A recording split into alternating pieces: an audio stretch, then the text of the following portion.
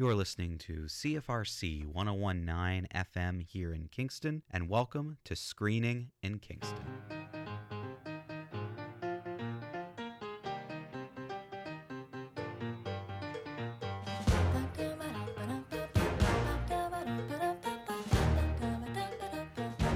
Cats. I saw Cats maybe when I was 12, like a Broadway production. Yeah.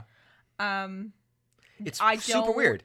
Remember any of it. This is the thing about musical theater, and I want everybody to understand. I'm sure I brought this up, but even some of the criticism we get when we're critical of things. I am a trained theater person. Nerd. I went to school for it. Nerd, sure. Trained theater nerd. I went to school for theater. That's like, so when people say like, well, you don't know what you're talking about when you don't like musicals. I don't like musicals because I have reasons for it based upon my training. That's like going up to a plumber and being like, what, you don't like toilets? Like, I'm literally trained to understand theater and to get the conventions. You cannot take theater conventions and just throw them on film. You just can't do it. It doesn't make sense. Cats just doesn't make sense. Well, yes, it doesn't make sense anyway. It's one of the weirdest musicals. But I can understand some of the appeal to people who go see Cats because of the theatricality of it and because of the show. The songs are good, right? Some of them. I love Skimbleshanks the Railway Cat. That's a great song. Jellicle Cats is a good opening song. Memories, obviously very popular. Rum Tum Tugger has a great song. Those things are great. But the thing is that it doesn't translate to film in the way, especially this way.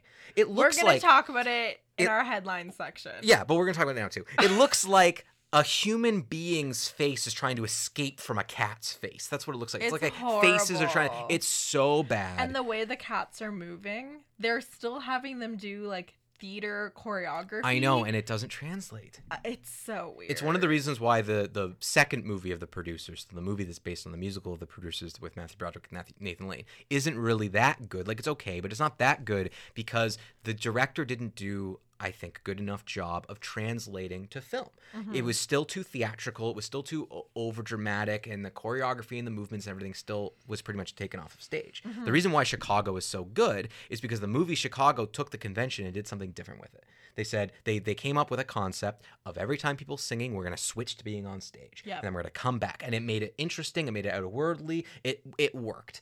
This Cats musical looks so stupid. And a lot of people are going to go to it. Hot garbage. And just so people know, you know all the stars in it? They're in it for 5 seconds. So every cat has a song and then they disappear and they're gone. So your ensemble cats, which are your no-names, will stick around for the whole thing.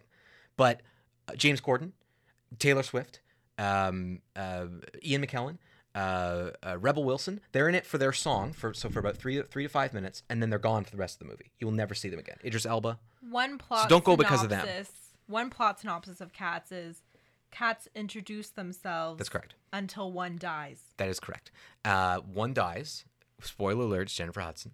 And she's like also in it for 5 minutes at the end when she sings a great song and dies. And then the rest of it just sort of happens. It looks just cats being jazzy. And hey, I'm not even gonna looking at it. It's like, yeah, you cast Ian McKellen as the theater cat, makes sense.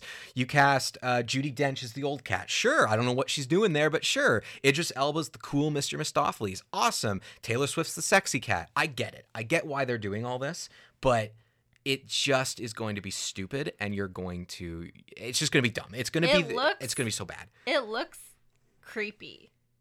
You know what it reminds me of though? Les Mis. Just the aesthetics of the way they're doing it. Like, no, half cat, half... No. That's what I'm talking about. The cats look But the Les Mis movie was directed by the same guy who's doing this Cats movie. A lot of people also went into it being like, oh, Les Mis, there's all these stars in it. And then like, what? It's a musical? Most of the people who go to this will not realize it's a musical because that's just how people are. And then it's going to get trashed because the musical, the like 1 out of 10 people who are musical theater fans who are like me, who know it, like fan-ish, they're not gonna. It's not gonna work. It's gonna be just Cats is a meme. Awful. Everyone makes fun of the musical. Everyone's gonna make fun of the movie. Yeah, it's terrible. Anyway, that was one thing that came out of San Diego Comic-Con, but there's a lot of cool stuff. We are going to touch upon that a little bit today. We're going to talk about San Diego Comic-Con. We've got fan questions to kick us off. We both saw movies. I saw The Last Black Man in San Francisco, and Taylor checked out Midsummer. We still don't know if I'm saying it right. Midsummer? I don't know. I Are thought it we was sup- Midsummer because of the festival. Isn't that the name But of are the we festival? supposed to say it with like a Scandinavian accent? I guess so because of the O. Midsommar? I don't know. Okay, well, anyway, doesn't matter. We're calling it Midsummer. So we've got 2 movie reviews today, San Diego Comic-Con stuff. We're hearing from our Star Trek correspondent, Tyler Vance, who's stopping in to talk about the new Picard trailer. And headlines are back because a lot of people complained about us not doing it last week. That's actually not true. No one said anything. We did it last week. No, we didn't do it the last week before. Are you sure? Yeah, because I wrote it out on paper. Okay. Okay. Well, I was joking anyway. Nobody cares. Everybody hates that segment. People only but complain you. about our movie reviews and how I treat Tyler. So this is it. We're gonna kick us off with fan questions, and again, awkward enough, we're gonna kick off with Tyler's fan question because Tyler wrote in. Great. He says, "Hello, Taylor and Mike. Okja is wonderful, and whatever pharmaceutical Jake Gyllenhaal was on throughout filming of that movie, I want some. In reference to The Lion King's interesting choice of photorealistic over traditional animation, do you folks have a favorite animated movie that wasn't aimed towards children? Mine is probably Waltz and Bashar." Waltz with Bashar. Oh, well, sorry, Waltz with Bashar. I've never even heard of that. On that note, we don't need any more live-action Disney remakes. Stay this madness. Maybe stop Hashtag this madness. To gild refined gold. I've never heard that. Tyler's so strange. You're a strange man, Tyler. Sincerely, Tyler. I'm not saying that, Tyler. Tyler. Brevity is the spice of life. Tyler Vance. You don't get to be our official starter correspondent and insert your own quotation in the middle of your name. You don't get both. He gave himself his own nickname. Yeah, you can't do that, Tyler. You're the Star Trek correspondent. That's it. Also, he wants a PS. Having tried bullet points versus paragraphs are definitely the way to go. I disagree, Tyler. I don't think you should write paragraphs. Okay. Traditional. It's tough because a lot of the animated movies I've seen, even the ones I've really enjoyed, I think are still geared at kids. I don't think I've ever seen an animated movie intended for adults. Well, there's Scanner Darkly. Never seen which it. I didn't like. That was kind of more adult, and I mean, it depends upon the age of kids. Like like we brought up a couple weeks ago that like Titan AE was a movie that I really liked as a kid, but I was definitely aimed at older kids. Like it was aimed at least teens. But I mean, I think the South Park movie, Bigger, Longer, Uncut, would be one that I really enjoyed as an animated movie. That's definitely not for kids. I've seen The Simpsons, the Simpsons movie, I never saw The Simpsons movie. It was pretty unmemorable. And I don't think I've ever seen the Family Guy one. They did like a Star Wars. I don't. think Okay. I have seen those. Yeah, and if those count, then I would say the Family Guy Star Wars movie is Blue Harvest, something Dark Side, and It's a Trap. I like those definitely. But aside from that, yeah, I really can't say. I can't think of any. You know what I mean? Like adult cartoons. And I've never heard of Waltz with Bashar. Like I don't know what that is. So that's interesting. Like, yeah, I guess I've never really gone out to see or animated movies that are not really geared. I guess Wes Anderson's Isle of Dogs isn't geared towards children per se. Even though it's stop motion. I liked that. And his Fantastic Mr. Fox, even though it's based on a Roald Dahl book, I don't know if... I wouldn't say that was at least, like, it's not targeted towards kids, Yeah. but kids can probably see it depending on their age. Yeah, because it Both kind of those depends. are good. Yeah. Yeah, in terms of like television, my favorite animated show for adults is Bob's Burgers. Oh, yes. But they're gonna have a movie soon. Yeah. But yeah, Bob's sorry, Burgers. Tyler, your movie knowledge has outpaced ours. Yeah, that's great. It means you get to take over the show. So thank you, Tyler, for your question, and we will hear from Tyler in a few minutes. Nicole writes in, I believe, friend of Taylor. Hi, Taylor and Mike. This is sort of to snowball on your discussion of ScarJo's comments about how she, as a white cisgendered straight woman, should be able to play any role she wants. ScarJo, is that a thing? Yeah, they call her that because of acting. I completely agree with you that we need to see more stories that we haven't seen yet, or that we haven't seen enough of. There seems to be a bit of a conundrum, though, when it comes to casting in an LGBTQ story specifically. Who is allowed to portray queer characters in film and TV? Yes, we can still all, with the exception of a few, agree that a transgendered actor should be hired to portray a transgender character, but do we also cast a bisexual actor to play a character who is also bisexual? Or do we cast a straight actor? Doesn't matter. Hope this makes sense. Yeah, you bring up some really good points, and I do think that, like everything in life, the mistake we can make in society is by making an absolute statement, that in absolute all scenarios that everyone should do one thing or another. I think that, like, this brings up a good conversation. I relish every day in my life that I don't have to make these decisions. But as somebody who used to act, I am, you know, a straight white male actor, and I've played a gay character on stage before. I don't know what that means. I don't know if that is something that shouldn't happen. What I think the point I was making in the conversation was, I think it would be a mistake to rule out somebody who is bisexual or has that experience, because you're going to gain a lot coming to it. And also because we've silenced people who are seen as different, then maybe we just need some overcorrection time to say, hey, let's give other people opportunities. Let's get their stories out there. Let's bring their experiences in, because it's only going to make stories stronger to have different experiences in. So yeah, I mean, you bring up a good point. I don't know if I necessarily have an answer, but if someone was like, okay, we're going to only cast this bisexual person to play this bisexual character, I don't think I'd blink an eye at that. I'd be like, okay, sure, do it. Yeah, I wouldn't be offended. It's just like, I think,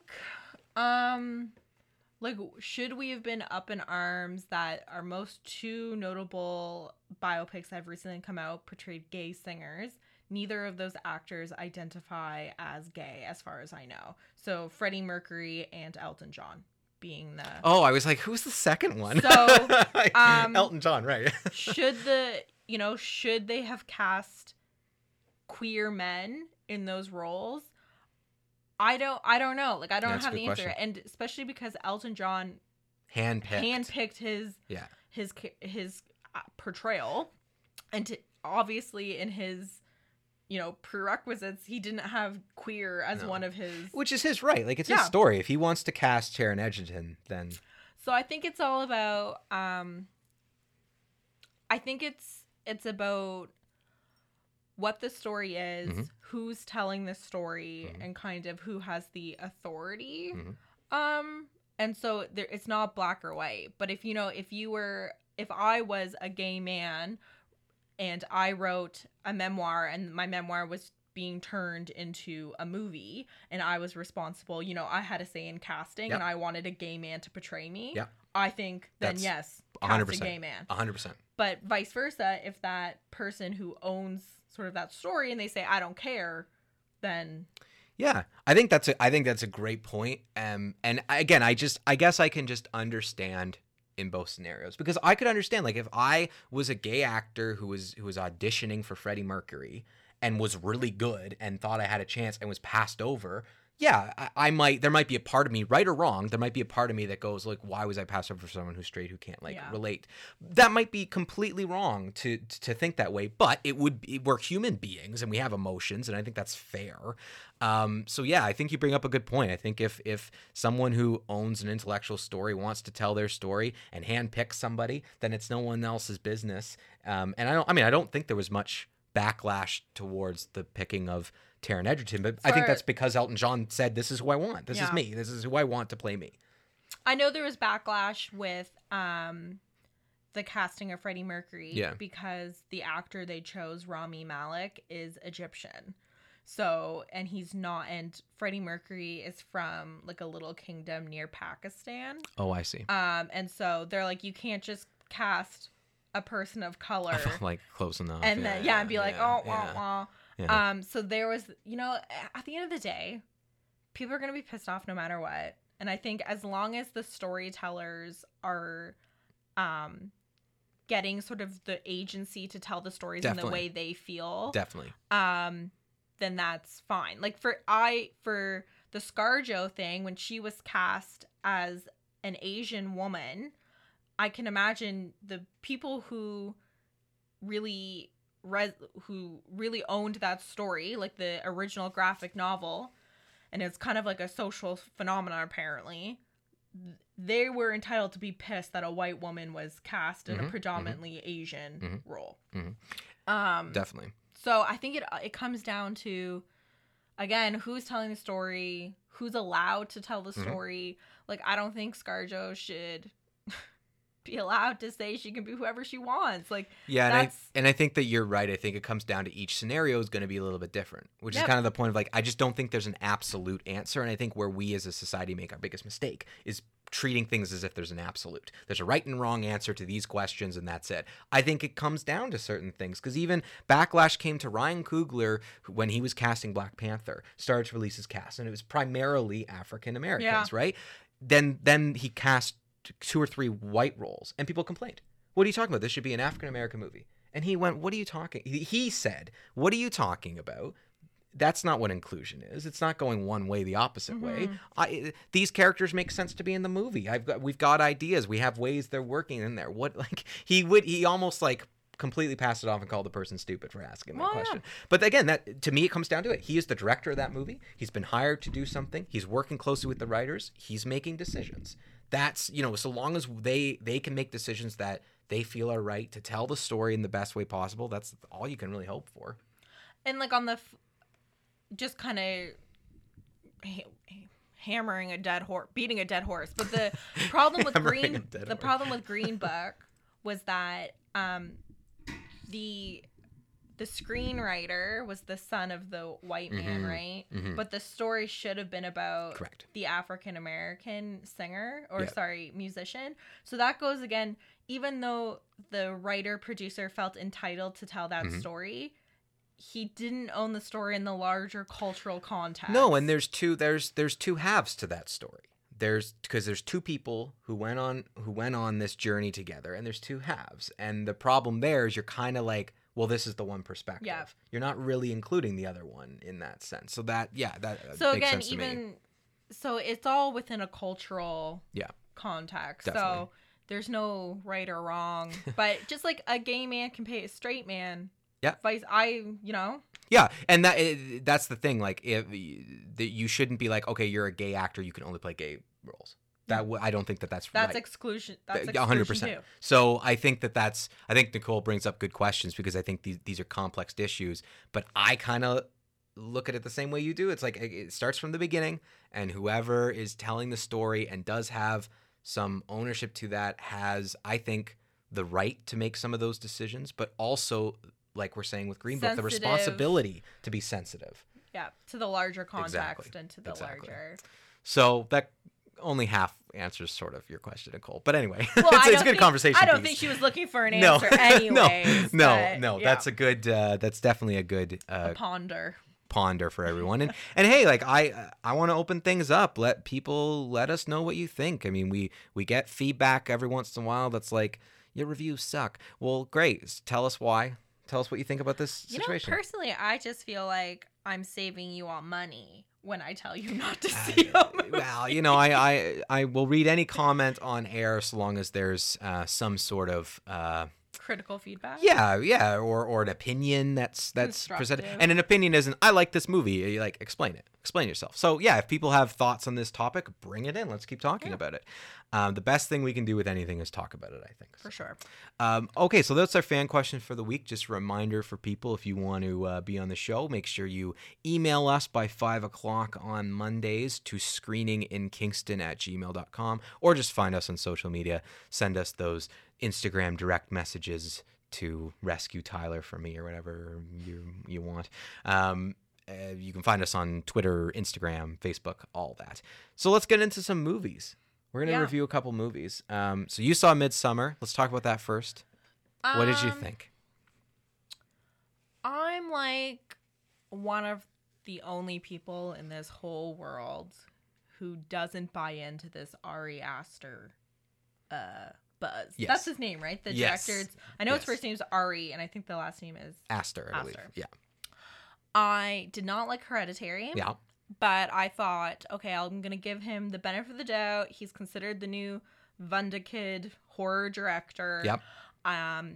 I'll go see Midsummer. Mm-hmm. It's a premise that I love, you know, gothic, folk, cult business. So he kind of was checking all my boxes.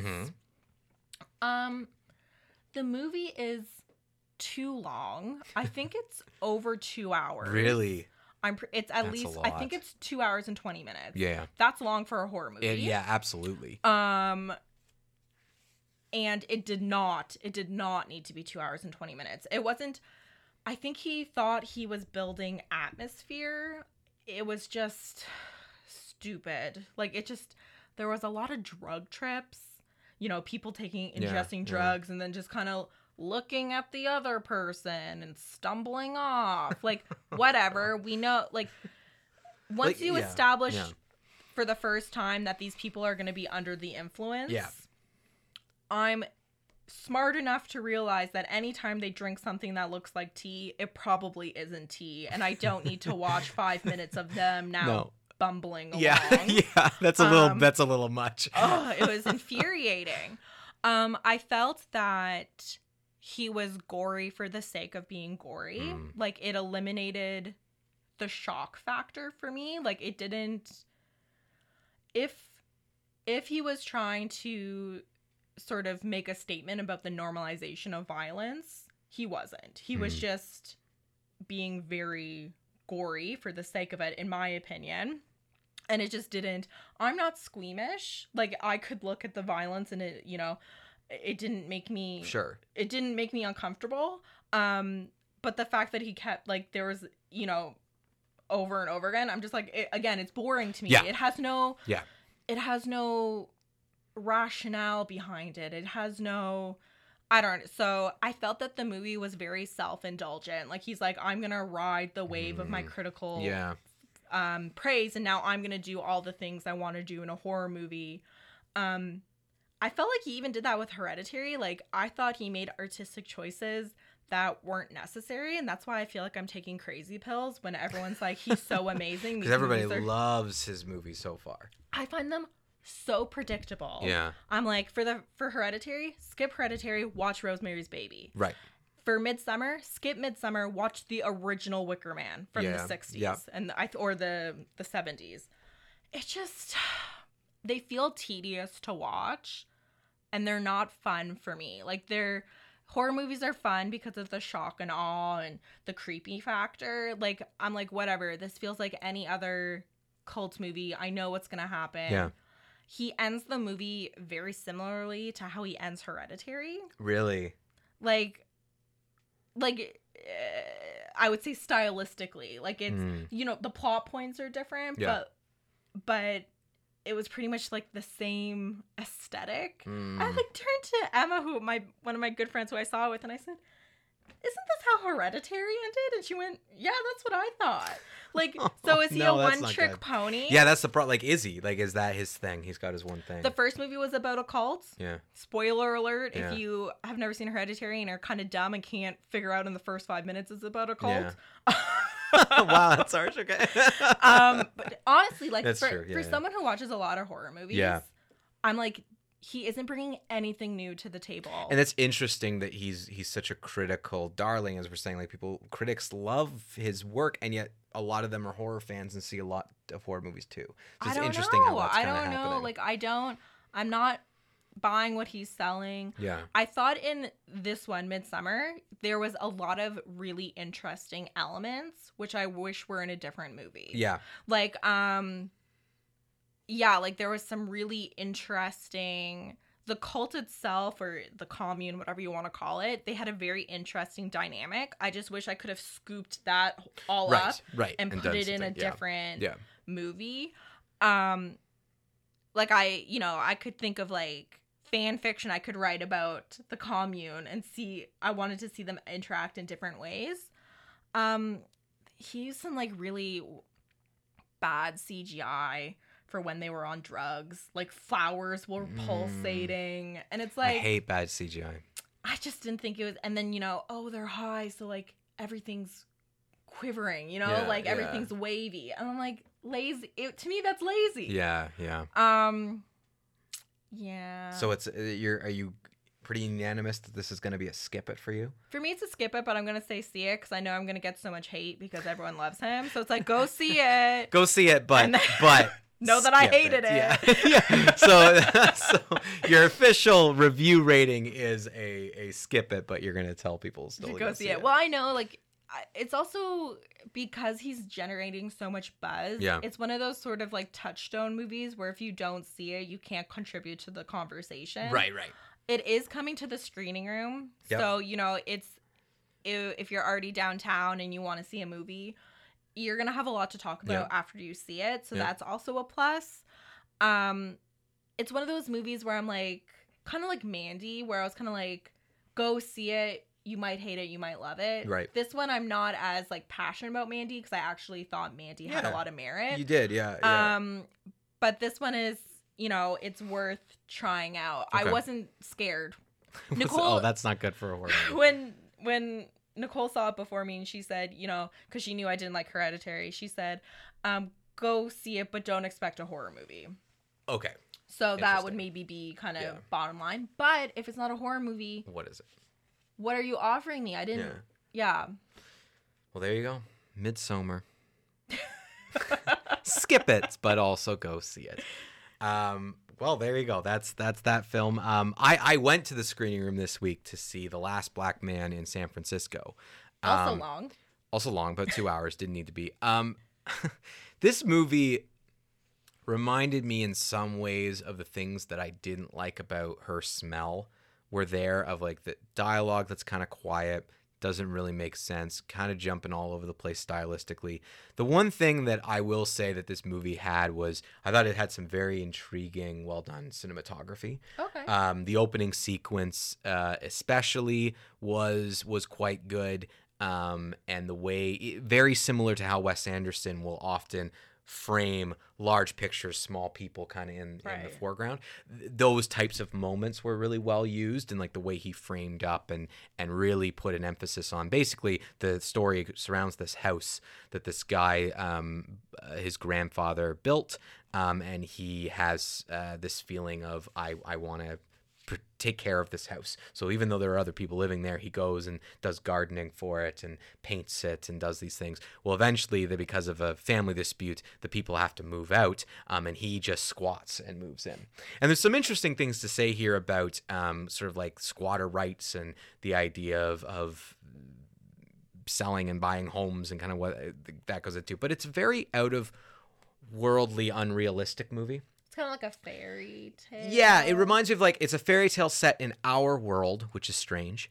And the characters are not anyone you would particularly ever meet in life. So they're not like functioning like regular humans. No. Like the guy's close friend is basically a playwright poet who barely says anything, and when he does say things, it's very nonsensical poetry things. He goes around asking people to like redo their arguments they're having because he's writing it down, and he's like, oh, that was a great take, great acting. Like he's kind of breaking the fourth wall, but like no one knows what's going on.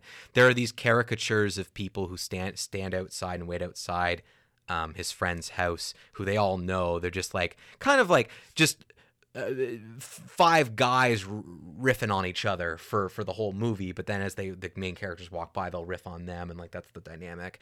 But they add nothing, but they're kind of the emotional crux of the movie. Like it's very weird. It's such a strange movie. And the movie kind of climaxes with a play that happens, and the only real like big reveal that happens, which you should just go to your friend and reveal this thing, he does through a play.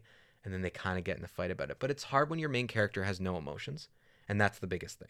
The main character in this movie, he has no emotions on his face ever. It's always the same facial expression. Barely has emotions when he speaks. You can see his passion and drive for this house, but you don't perceive it. You don't hear it. Do you think that was a directorial choice, or seems like he's not a good actor? I think it was a directorial. Like it seems like something the director would force you to do, because it would go against every convention, to like emote even in times where you should. So I didn't recognize. There's not a lot of actors in this that I recognize from other things. The only like one I've seen in a lot of things is Danny Glover, who plays his friend's grandfather, essentially. No, like the actors are relatively new. Okay. I can't remember either of their names right now. And like they're okay in the world of the convention. Like unlike Her Smell, I felt like this movie had a little bit more cohesion to it and like built the world a little bit better. It like made sense that they were being weird for the context of this world. Yeah. But I also just didn't like the world, so that was the problem. Yeah. So the reason why I didn't like this movie is right from the beginning, I was like, what the hell is going on? And it never really got me into it. Takes place in San Francisco. It does. So again, in a real place. It takes places in real place. And when you're trying to show a fairy tale in a real place, like that's where when it's tough. That's like Woman at War takes place in a real place and is supposed to be our timeline, but they introduce elements so that you know it's going to be a fable and not real. Interesting. You know what I mean? Yeah. And like there's nothing like wrong with that in terms of this movie just introducing that idea. It's just it just didn't work for me. Right. And there's not enough of what I look for in a movie to be entertained by it. So it was a very long 2 hours, and for me, unfortunately, it's a skip it because I came out of the end of that movie being like that was just a waste of time. There you go. So there you go. It's a skip it. So there's our movie reviews for this week. We're both recommending you don't go see anything except Taylor saying, don't be mad. Go see Midsommar if you want to. I don't want any hate mail. Yeah. Don't get hate. Stop with the hate mail. Or if you're going to disagree with us, tell us why. Yeah, I'm looking. I'd love.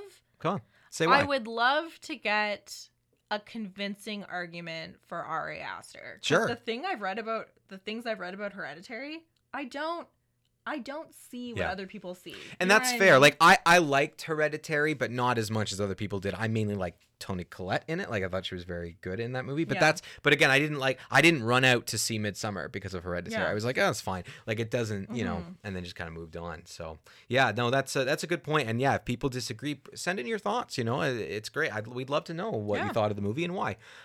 So now we want to talk a little bit about San Diego Comic-Con just because it happened this weekend and a lot of movie trailers dropped.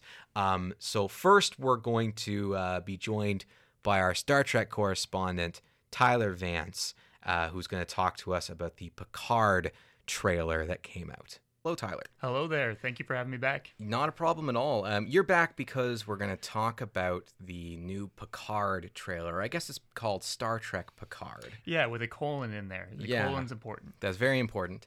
They made that mistake with Enterprise already. They'll never make it again. No, I can't do that again. So that to me is one of the bigger trailers that came out of Comic-Con. There's a couple surprise trailers for movies, but certainly when it comes to television, I think the Star Trek one was obviously one of that, and I think Watchmen were kind of the two that were most talked about. Yeah, I would agree. Yeah, and it was like basically I hadn't actually watched many of the trailers beforehand. And it wasn't until like this weekend where my friend was kind of like, "Did you hear that they dropped this thing for Star Trek?" And I was like, yeah. They did what now? It was like, so then they had to rush and go and make sure that I was up to date. Yes, yeah. I wasn't expecting it because I had seen a little tiny teaser, but all it was the field. Yeah. Because I mean, he anyone who knows Star Trek will know his family comes from wine country. Yes. So it makes sense. But so give me your thoughts. What do you think of this trailer? Yeah, well, I was pleasantly I should say going into it, as we had talked about previously on our Star Trek episode, everyone's favorite episode, beloved by every listener loved the Star Trek episode. Absolutely. Yeah. So when we talked about that, we talked a little bit about how Next Generation was one of my favorite shows. Movies I was a fan of, but wasn't really the biggest thing in the world. So when they said that they were going to do another Picard thing, you kind of have that feeling as a fan when you're like, you want to lean in and be like, okay, but at the same time, you're afraid to be hurt. Exactly, yeah. So I can totally relate to that because at the end of this, I went, I don't hate this trailer, and that scares me more than hating it. Exactly. If I had been able to just look at it and say, that looks terrible, then I could have said, like, all right, well, we're done with that. Yeah. We're not going to watch that. But now it's given me enough of these things. I'm starting to yearn. I kind of want it. I want to see what this is like. And what I will say, one of the criticisms that came out that I do not agree with is someone said, well, this just looks like another dumb action thing that they've done with Star Trek. They're turning it into an action adventure. I kind of disagree. I thought the trailer showed hints of what could be the Star Trek we love by the little snippets of things they're giving you. And certainly with Picard, and this TV series, like we talked about, it was all more about the adventure and the intrigue. And I feel like we got snippets of that. The only reason why I think people feel, again, scarred is because it looks so much like Discovery. Yeah, that was the one thing that took me was like kind of aback a little bit. It has the same kind of color palette as Discovery, that kind of like steel blue thing that like all sci-fi is kind of painted with that now. Which Star Trek: The Next Generation was so not warm, like that. So inviting, warm. So incandescent light bulb. And I would even argue Voyager was similar, where it was still warm. Like they kind of corrected themselves with Deep Space Nine, where they kind of went a little bit more darker with that, and then they went back to a little more traditional Starfleet feel. You're part of the Federation, everything's kind of nice. This has this feeling of, and I like that. I like the idea. Like we talked about, it's always been Picard versus the Federation. That's the best episodes of TNG. That's when you get the best character moments. And to me, it was the best moments in any of the movies. Was when it was him versus the Federation. So it looks like something's going to happen. Similar to the plot of the movie Logan, where he was also in. Some young girl shows up. He has some sort of connection or thought of who she is. We don't know who she is. And he's on a mission to save her, rescue her, do something with that. Like it brings him back. Yeah, for sure. And that was like, it's funny that you brought up Logan because there's an obvious parallel here. He looked very similar in this. And the great thing about Logan I found is that even though Patrick Stewart has aged quite a bit, or at least was made to look like he'd aged quite a bit in that, he still had the same feeling. He felt like the same character. Yes. I wasn't sure from the trailer if we're going to be able to get that from Picard, but I'm hoping. I'm once again that dangerous word of hope. I'm hopeful that we can get it. Yeah, I feel the same way you do because I feel like we just didn't hear him say anything enough. Like the trailer essentially gives us the general plot alignment of a sense. He's going to put a little crew together. He's going to do something to rescue, save, or protect this girl, and we just don't know what that is. Yeah. So there's a bit of an intrigue there, but he didn't really say much, which could be on purpose. Yeah. They could be saving it. But I feel the same way you do. I'm hopeful, but I've been hurt before, and I don't want to be hurt the again. Wrong way. Yeah, exactly. So we're gonna just dive into two, I'd say, like moments. One is a bit of a spoiler, and one is just sort of like a reveal. So let's talk about the reveal first. So the reveal of this young girl who shows up, and basically it's really left a mystery who she is. Yeah. But he has a line of, if this girl is who I think she is, she's in a lot of trouble. Any thoughts in your mind on who this could be and how this could connect? Yeah, I'm not really sure. It's like we don't know her. She's not a character from a previous setup. She doesn't look like a particular species. Like I don't know if she's human. I couldn't see her ears, so I don't know if she's Romulan, because I know the Romulans have something to do with this. Well, apparently I had seen something about like this is supposed to be taking place shortly after Romulus is destroyed, which is an event that took place in the Prime. Exactly. Yeah, so in the Prime timeline, the Romulan Empire has basically been scattered because their star explodes. It destroys their planet. Ambassador Spock was trying to help, but then got sucked into the wormhole and got sent into the Calvin timeline.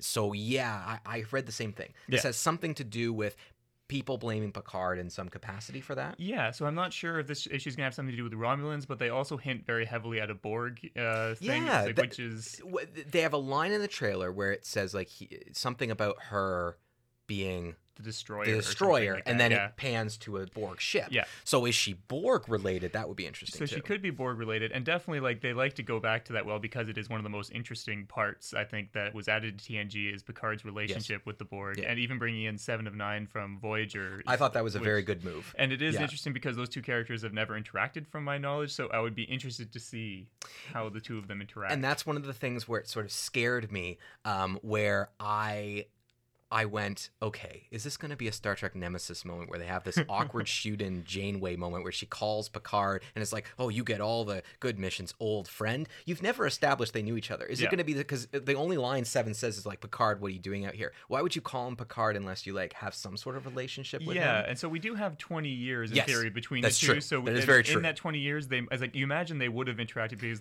so far they're the only two people to be taken out of the collective. You'd think that would be one of the first things that Voyager coming back is that Seven of Nine seeking out Captain Picard and like having that sort of a relationship. So I could see it, but this is the thing, they got to show us. Yeah, they got to show can't it. just tell us. They have to show us through a flashback or whatever. That would be awesome. I'm totally on board for it, but they have to show us. Yeah, for me, the only thing that would allow them to not show it is if the two actors were able to pull it off well. There's some times where you get two actors in a room together and they just have this chemistry about them. You're like, oh yeah, you two have known each other for 2 decades now, and that's fine. And I'm okay if it was a slow reveal. You know, you at the beginning there's interaction, and slowly throughout the series, 7 of 9 is a recurring character, and you learn about the relationship. That's totally fine. But you still have to do that. I think you have to show it in some capacity.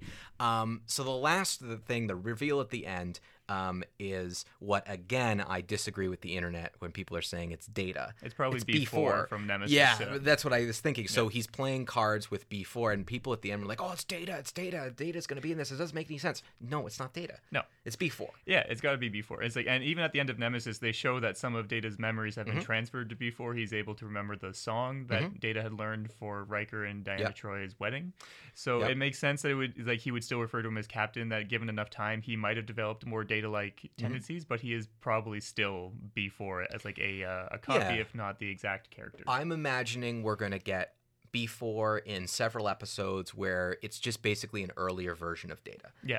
With less sort of emotional maturity, for lack of a better word, because Data did develop, some sort of sense of emotions and how to interact with people. So I think we're just going to see a more robotic version of Data. Yeah. But it's B4. I think we're agreed on that. The makeup was really interesting with it, because they have obviously throughout the TNG they have to give him this kind of weird sheen to him to make him look more metallic. Definitely. Now with this one, it's not just makeup. They also have a CG component from the look of it, so they're trying to make him look younger, because Brent Spiner does not look the same that he did back in the day. Nor anyone does. Nor should he. None of us. If he's allowed to age. I'd be confused if he did look. He's the not same. Paul Rudd. Paul Rudd's ageless. What is up with that guy? Who knows? We don't know. His hair just gets less curly with time. Yeah, but his that's face it. stays But the his same. face stays the exact same. We think he's a vampire. Oh, okay, that would make sense. But yeah, and this is the thing. Again, I've been hurt, but there's enough about this to make me excited. Where if Brent Spiner is back as Data, if Patrick Stewart's back as Picard, if Jerry Ryan is back as 7 of 9, if you get even 1 or 2 little cameos that are put in there and make sense for the plot, I'm on board. Yeah, the Wikipedia article states that apparently Jonathan Frakes and Marina Sirtis, who play Riker and Diana, respectively, are going to be back in. And that makes total sense. And also the guy who plays Hugh, the Borg. He's going to come back. Yeah, John Delancey or something like that. Yeah, French name. Yeah, he's supposed to be also in it, so that would be interesting to see where he ended up. Yeah. And my favorite thing about the trailer, actually, that made me really interested is just a single shot. It's of a sign that says Captain Picard Day, and it's from one episode in TNG. Yeah. And that leads me to believe that the people who put this together are not just kind of playing to a wider audience. They're swinging for the Star Trek fans in this one, so that's kind of fun. And it hints at whatever crew he gets to be with, whoever these people are, he still has that air of him. People know him. There's a trust to him, which is what I don't like when you go back to certain characters and you kind of forget who they are. Picard had everyone's trust, and it looks to me like people admire him, and they're putting him back in that role, which is very exciting. Well, thank you for doing this, Tyler. Thanks for just stopping in and just walking into the studio at the right time. Oh, no worries. It's pleasured as always. The last thing before leaving you, just so everyone can know, I've been getting some feedback on Instagram about how mean I am to you. Can you just clarify that you're fine and no one mistreats you? Oh no, you're a terrible person. You're so mean to me. No. Right, you're doing completely fine. It's been really a lot of fun. I always enjoy writing in. It's thank you very much for featuring emails on the same thing. Absolutely. It's been a pleasure. Yeah, cool. So there you go, everyone. Tyler's fine. You've heard from him now. Don't worry, he will be back at some point in time. And there you go. That's our check-in with our official Star Trek correspondent, Tyler. Thanks, Tyler. So some other trailers that came out that I was very interested in, aside from Cats. Interested for good reasons. For good reasons. The one was there's a second Top Gun movie that has been rumored, and the trailer has now dropped, and that was very interesting to me, as well as Chapter 2. I've heard good things about the Top Gun. They're saying Tom Cruise looks as cool as he did. Yeah, in the 80s. and that trailer really fascinated me. It made me go, okay, this might be interesting. This might be one of those rehash movies where I'm like, it's kind of worth it, because Top Gun can stand on its own and doesn't really have to connect to itself or anything, but just the trailer and the way they were doing it, and Tom Cruise can bring, I still think, that 80s swagger. Yeah, I think cool guy, he still kind of has it, which cocky. is weird. Well, it's the Scientology. Yes, the Scientology that does it. Yeah, that's what it is. Yeah, it's the Scientology. But yeah, I thought that was a trailer that really intrigued me. It Chapter 2 dropped its sort of final trailer, which I don't know if it was the same one that you were talking about that you saw before Annabelle. I've seen, and they played it before Midsummer. Did they? It's a short. It's a theater length one, so Yeah. kind of short, like Yeah. not Yeah, just- over a minute. No. And there's the redheaded girl. Yeah.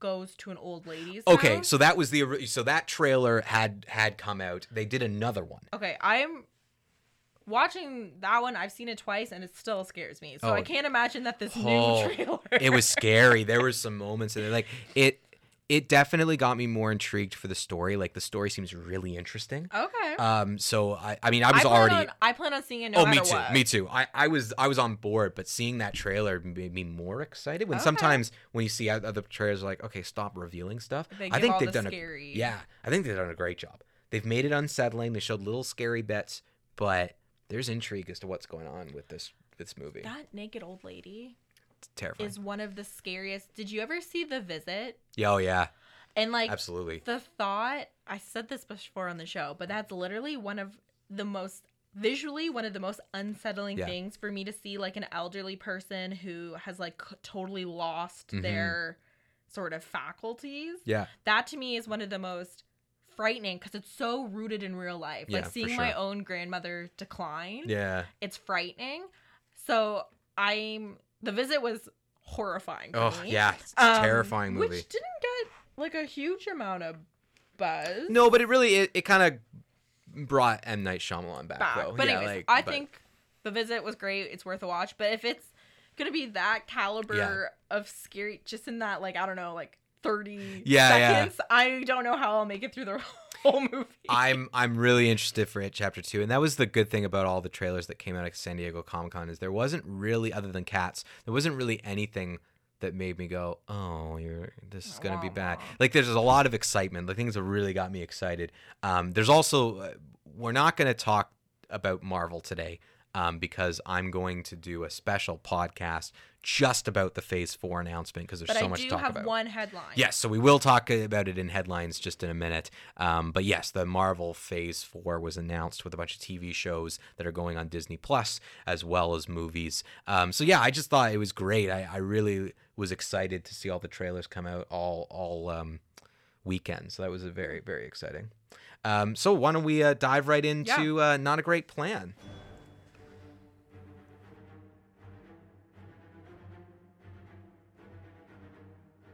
It's time for everyone's favorite segment, beloved by every single listener, Not a Great Plan. Let's do a head count here. Your brother, the demigod, a super soldier, a living legend who kind of lives up to the legend, a man with breathtaking anger management issues, a couple of master assassins, and you, big fella. You've managed to piss off every single one of them. That was the plan. Not a great plan. That's right, it's Not a Great Plan, where we take a look at headlines in current movie news and see what Tony Stark thinks of them. Here's our first headline.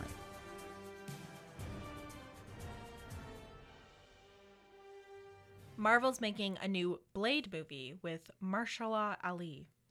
Not a great plan. Mahershala. Mahershala. I can never get his name. Yeah, that was the one thing that Marvel announced that I went sort of, You were on the why? fence Yeah, like about? yeah, I'm kind of on the. I mean, again, Marvel has my trust, but it's the only thing they did that really. And this is weird because they have a movie called The Internals, and it sounds weird, but it was the only thing they like really announced that made me go like, really? Like, do we really need that? Blade's kind of done. I don't know if we need a Blade. The details are very scant. Yeah. We don't even know if 100% this is going to be a movie. Although with the casting Ali, it's like a pretty good chance it's going to be a movie and not a TV vehicle. I would imagine. I just feel like, do we need another Blade? I just don't see what it can add as opposed to all the other characters that they haven't even touched upon from the comics yet. And he's so cool. It seems like you're wasting his ability on a new Blade movie. Yeah, like why if you're gonna have him, why not have him do something else? Yeah, I don't know. Like, he could do anything. Like, I don't think I've seen Mahershala Ali in anything and went, this is terrible. Like, he's been great. Yeah, so it seems like they're picking an A-list actor for kind of like a C-list It's franchise. like when they, so Sterling K. Brown from This Is Us was in Black Panther, but only as the original Black Panther's brother, and he's dead. Like, dies right at the beginning of the movie. And people were like, you just wasted Sterling K. Brown in the Marvel Cinematic Universe. And that's true. He's gone. I think this will be a kind of a throwaway. Yeah. You're going to waste him. Mahershala Ali is so good. Unless, like, oh my gosh, this is going to be like a game changer. I guess, but I feel like with it's going Blade, to be though? a reboot. Yeah, I don't know. You know? I don't know. I think this belongs here. Okay, what's the next headline? Your eyeballs are not ready for the horrors within the Cats trailer. Not a great plan. It's just so bad. Do yourself, like, if you haven't seen it already, pause. Oh, pause this and the go watch it. podcast, Absolutely. Or, like, you know, step away from your radio, watch the trailer, and then come back. It is, like, Uncanny Valley weird. Like, they've made cats, but the cats don't have realistic cat bodies. Because if you've ever seen a cat, these aren't what cat bodies look like. But then they've CGI'd the face of the actors. And the tails. Those tails are CGI too. I can tell. Like, those tails are moving around. Like, they did There's not. no way that's not CGI. Like, it doesn't look enough like a human to work, and it doesn't look enough like a cat to work. The reason why the stage production is so cool is because the costume and makeup, and yes, they're still humans. It looks like it, and it's like a stylization of humans as cats. But the costuming's kind of cool and interesting, and they move But they still look theatrically. cat-like. But they look cat-like, yeah, because there's like some fur, but it's more realistic. But you also accept that as a theater-going audience, being like, okay, whatever, a little weird, but you kind of accept it. Movies are different. Why? Like, pick one. Have them be humans, or have them be CGI Lion King style cats who won't emote because they can't emote because they're cats, and cats don't have facial expressions. It's just nothing. I saw one headline being like, now we should apologize to the creators of Sonic. Absolutely. This is so much worse. This is what real bad CGI Yeah, Sonic is so much better. Oh, Sonic is so much better than this. The cats are too small in some places, too big in other places. They move like humans, but their bodies are really skinny, except for the fat cats. Their bodies are too round. It just doesn't.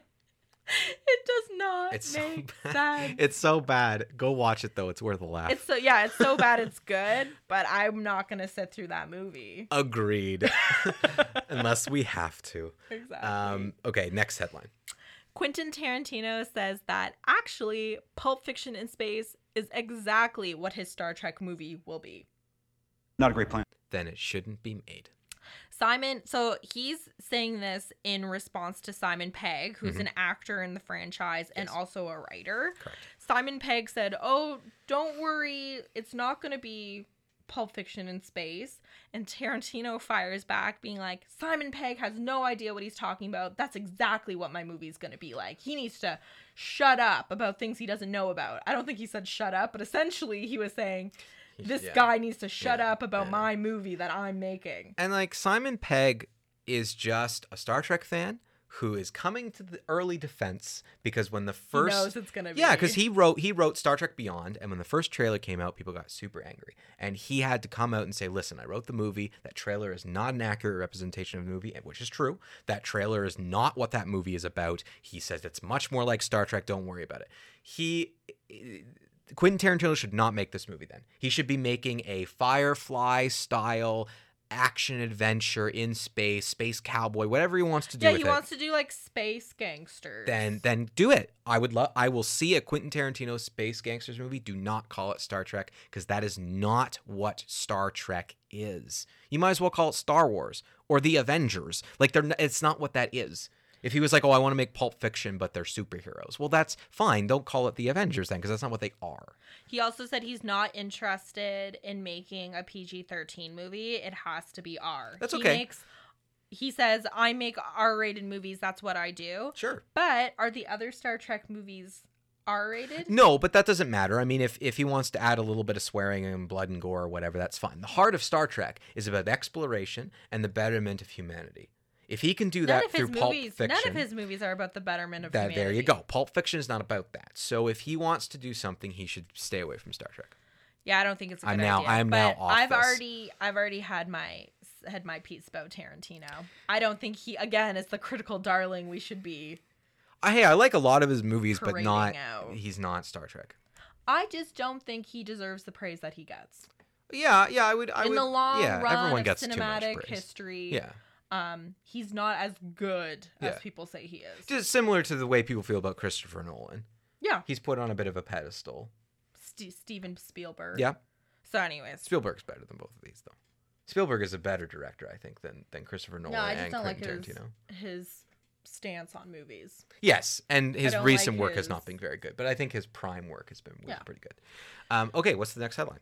Holiday sentimentalist Paul McCarthy making a stage musical out of It's a Wonderful Life. Not a great plan. Like, I'm the one person who doesn't like Midsummer. And you're like Yeah, the one person who doesn't like It's a Wonderful Life. I'm take it or leave it, like whatever. If I have to watch it at Christmas, I'll watch it. My concerns are, has Paul McCartney ever adapted something for, I don't know a lot about his career. Not that I know of, but he is working with Lee Hall, who previously co-wrote Billy Elliot with Elton John. Oh, okay. So I guess he has a good writing partner. Billy Elliot's really good. Yeah.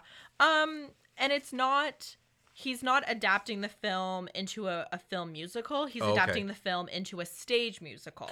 Oh, I see. This is going on stage. Okay, gotcha. But it'll then become a movie. Inevitably, it's gonna cycle back. It will cycle back. Yeah, but, I mean, they've made a musical about, it goes both ways. When you make, like, people say, oh, there's a lot of movies that get made out of based upon a musical. It's the other way too. There's a lot of movies that get turned into musicals, like Footloose, Hairspray, a lot of the producers, a lot of famous ones actually. So I mean, yeah, it probably will be fine or whatever. I just don't like the story or the movie It's a Wonderful Life. Maybe they do something new with it. I don't know. No, Paul McCartney is considered one of the best songwriters living. So it'll just be interesting to see, like, pop music isn't the same as no, it's theater. Not. Like, I doubt that Andrew Lloyd Webber could write, like, a top 40 hit. He cannot. You know, so we'll see. We'll see. I mean, it's going to be in England, so. But it doesn't sound like a great plan, is the point. It doesn't sound like it. It's going to be like one of those, it's only shown at Christmas time. Yeah, 100%. You know, 100%. like, I don't know. Anyways, so we'll see. Okay, we have time for one more. Perfect. Jamie Lee Curtis returning for not one, but 2 more sequels to Blumhouse's Halloween. Not a great plan. I didn't see the remake of the remake of Halloween. This is like it gets confusing because there was a revamp by Rob Zombie in the like mid 2000s that have kind of been like disowned. Yeah, they're not counted in like the new canon. People don't like them. No. I don't know why. Like, I've seen the first one and I thought it was like an okay one, but apparently, like, when you look at the canon of Halloween, the fans have like rejected it. Yeah, it's the fans too decided. They're just like, nope. So Blumhouse, I think in 2017, it might have been more recently, has kind of revamped the series with Halloween. That's what it's called. These 2 follow-ups are going to make a trilogy. Okay. Halloween Kills in 2020 and Halloween Ends in 2021. I'm not I don't watch a lot of slasher flicks, so I don't have kind of a stake in this franchise. I always think it's dicey when you commit to a series of movies back to back without first. Yeah. Writers feel the pressure. They have to, and the creators, they are under a timeline. Yeah, absolutely. A creative timeline. Yeah. You know, if the second one is kind of crappy, chances are the third one's going to be crappy, and then you've just missed an opportunity to develop like a really good. Yeah, it's just taking this risk that to me seems unnecessary, but again, it's the studios being like, we got to commit now, we got to put this in the, like, we got to get going here. It's all about being out quick and first, and while there's still buzz, while the fans are still thinking about it. But I don't know. I feel like we've proven we can go back to things, and it's not a big deal. But to commit to that many movies is a huge risk because, you know, if the first one bombs, you're in trouble. I mean, didn't it happen to the Divergent series where the last movie never even came out? I don't know. Yeah, like the Divergent, Allergent, or whatever the hell that series is. The last movie never came out because it just was so bombed. The last one crappy. just bombed.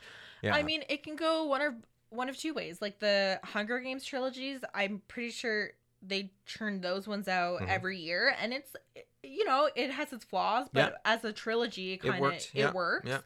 So this could work, but I just feel like that's the risk, right? I think creators should take the time. I agree. You know what I mean? Like the Conjuring series, those movies don't necessarily come out at a consistent. No, it's actually very inconsistent when they come out. And you know, and you can tell the ones that are good, they've spent more time on, right? Absolutely. So, absolutely.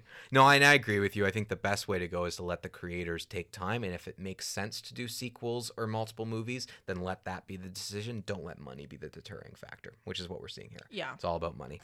So that's all the time we have today. Thanks everybody for listening. I thought that was a very good recap of everything that happened at San Diego Comic-Con. Get set for some extra content though this week. I'm going to talk about Marvel.